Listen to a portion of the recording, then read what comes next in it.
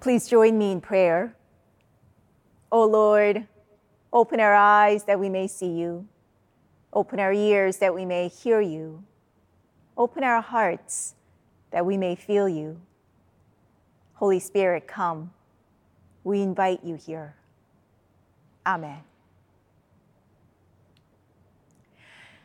Can you think of a noun that has been made into a verb recently? For example, how many times have you said, I'm Googling it, or I can Airbnb? Google and Airbnb weren't verbs to start out with, but we've used it so much that they've taken on an action of their own. Text and email are also words that started out as nouns and have become verbs. And when was the last time you elbowed your way out of a crowded place? Probably not in the last year. I thought about verbification of nouns when it comes to the kingdom of God. If you are anything like me, when you hear the word kingdom, you think of a place, a land, a country that you go to, a place that is ruled by a king, perhaps. However, in the Lord's Prayer, the phrase goes, thy kingdom come. How can a place come to us? Don't we have to go to a place? That made me think that kingdom isn't really a noun. Kingdom isn't something that's static and in one place. Kingdom is more like a verb than a noun. Thy kingdom come probably can be replaced with one word, kingdoming. I'm thinking back to Pastor Nate's sermon on heaven a couple Sundays ago, and I think he was heavening it, making heaven into a verb. Likewise, more than a place, kingdom is something we do. Kingdom is something that happens to us. Kingdom is something we live out and live into. God's kingdom is moving and alive and growing and ever expanding all around us, among us, and inside of us. In today's Revelation passage, we see this happening. John has the vision of God's holy city being kingdomed from above. New Jerusalem is coming down from heaven. Regardless of what you may think about the book of Revelation, the visions of John on the Patmos Island point to the future hope of Jewish people living under the oppression of the Roman Empire, that one day, when God is king and God's kingdom come, they will be liberated from the tyranny of the empire. Kingdom people are people who hope against all odds. We hope that God will make all things new. Not that God would make new things in God's kingdom, but that God would take our dirty, messy things in our world and lives and turn them into something new. When God's kingdom comes, our hope is that all things will be made new. God redeems what we thought was beyond the human capacity for hope again and again. Rather than a place, kingdom of God is a new reality of redemption and resurrection that comes to us. Do we dare to live into that reality? A famous Old Testament theologian, Walter Brueggemann, says that hope is the refusal to accept the current reality as it is, and therefore hope is subversive, for it limits the grandiose pretension of the present, daring to announce that the present to which we have all made commitments is now called into question. Hope is daring to call into question the present reality by making God's kingdom more real than real. This kingdom reality is also depicted in the Isaiah passage we read for today. This passage truly speaks to our imagination of what God's kingdom must be like. Often referred to as the peaceable kingdom of God, it depicts God's kingdom, where the order of things as we know it, the order of this world, has been turned upside down. The wolf shall live with the lamb, the leopard shall lie down with the kid, the calf and the lion and the fatling together, and the little child shall lead them. All things are at peace with each other in this picture. And there is peace among God's created order. Perhaps this is what the Garden of Eden looked like before the fall. Einstein once said that knowledge is limited, imagination encircles the world. That's why Dr. Martin Luther King's I Have a Dream speech is so powerful. Dr. King refused to accept the world as it was, but dreamt of a world as it ought to be. A world of equity, harmony, justice, and love, regardless of one's skin color. And not only did he dream it, but he fought for it. What about us? What kind of a world do we dream of and fight for?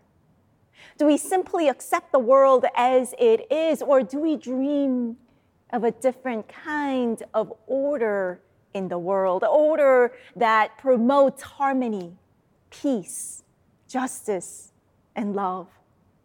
Do we live into God's imagination of a world as it ought to be, rather than the world that is today?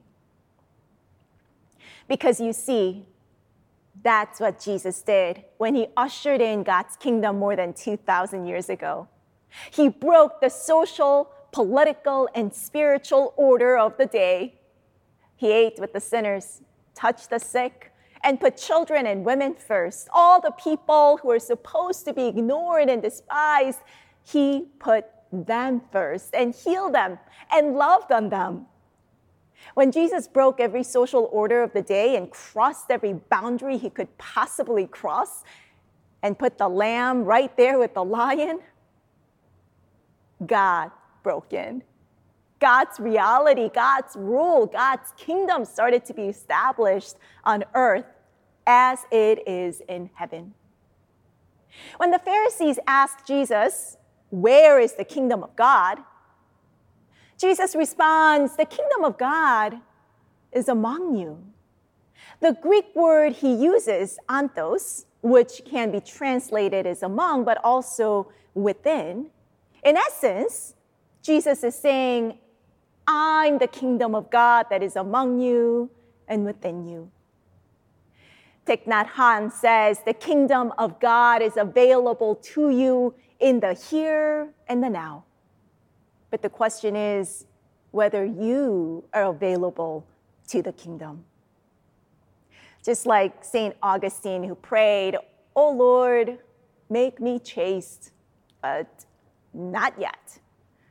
Do we say, "Thy kingdom come, but not yet"? When Jesus prays, "Thy kingdom come," it's not because God's kingdom isn't here already. God's kingdom is here among us and within us.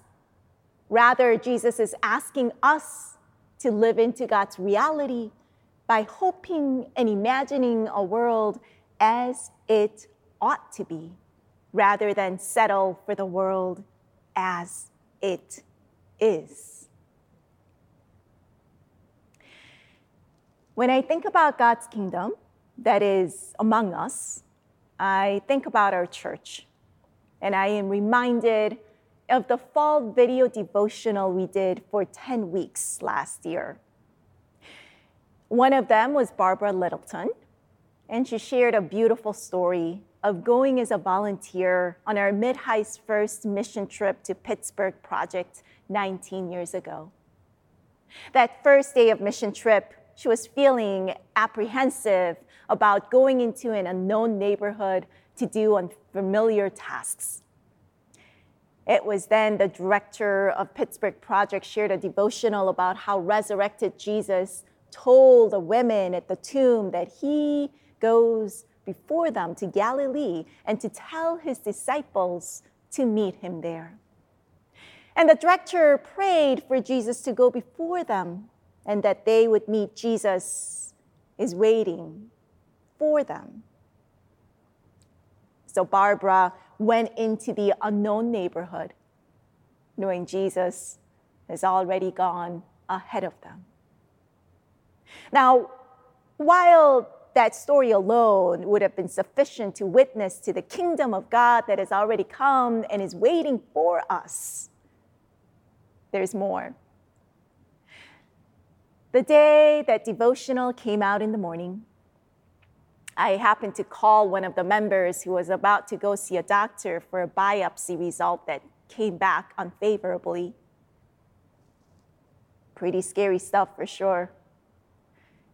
As we talked, he mentioned Barbara's video devotional that morning and how it gave him a great deal of comfort and peace, knowing Jesus has already gone before him on this cancer journey that he's about to embark on.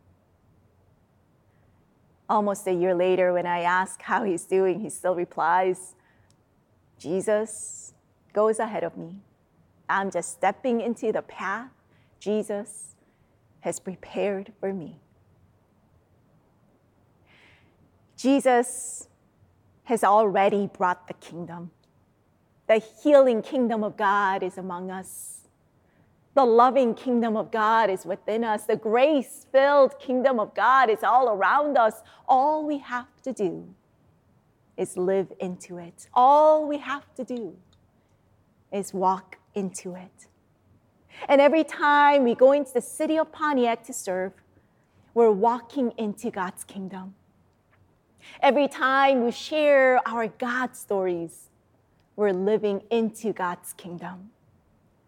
Every time we show up for one another, we're advancing God's kingdom step by step. Every time we make ourselves available for the work of justice and peace, God's upside-down kingdom becomes more real to us today, day by day. Every time we hope and dream of the world as it ought to be rather than as it is, we're living into God's reality rather than the reality of this world. Jesus has already gone before us. All we have to do is walk into that kingdom. N.T. Wright asks, what might it mean to pray this kingdom prayer today? He answers it by saying, it means, for a start, that as we look up into the face of our Father in heaven and commit ourselves to the hallowing of God's name, that we look immediately out upon the whole world that God made, and we see it as God sees it. Thy kingdom come.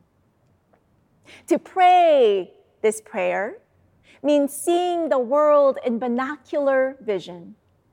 See it with the love of the Creator for his spectacularly beautiful creation. And see it with the deep grief of the Creator for the battered and battle-scarred state in which the world now finds itself. Put those two together and bring the binocular picture into focus and pray. Thy kingdom come. Thy will be done on earth as it is in heaven. We're praying as Jesus was praying and acting for the redemption of the world, for the radical defeat and uprooting of evil, and for heaven and earth to be married at last, for God to be all in all. And if we pray this way, we must, of course, be prepared to live this way.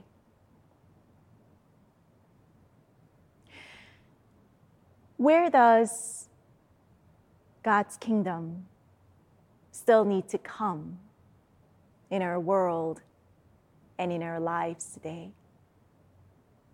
We've been talking about hope and imagination as important parts of living into God's kingdom.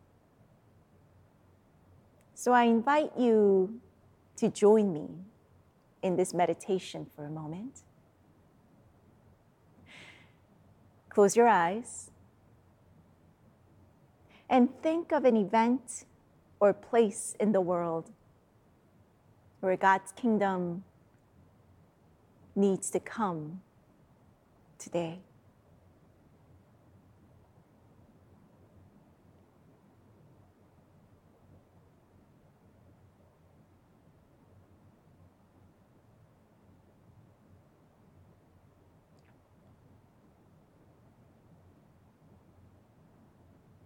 Thy kingdom come. Now think of a relationship in your life where God's kingdom needs to come today.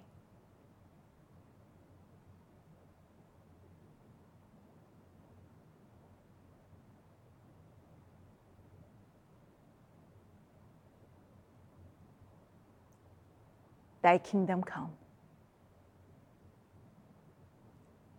Lastly, think of a place in your heart where God's kingdom needs to come today.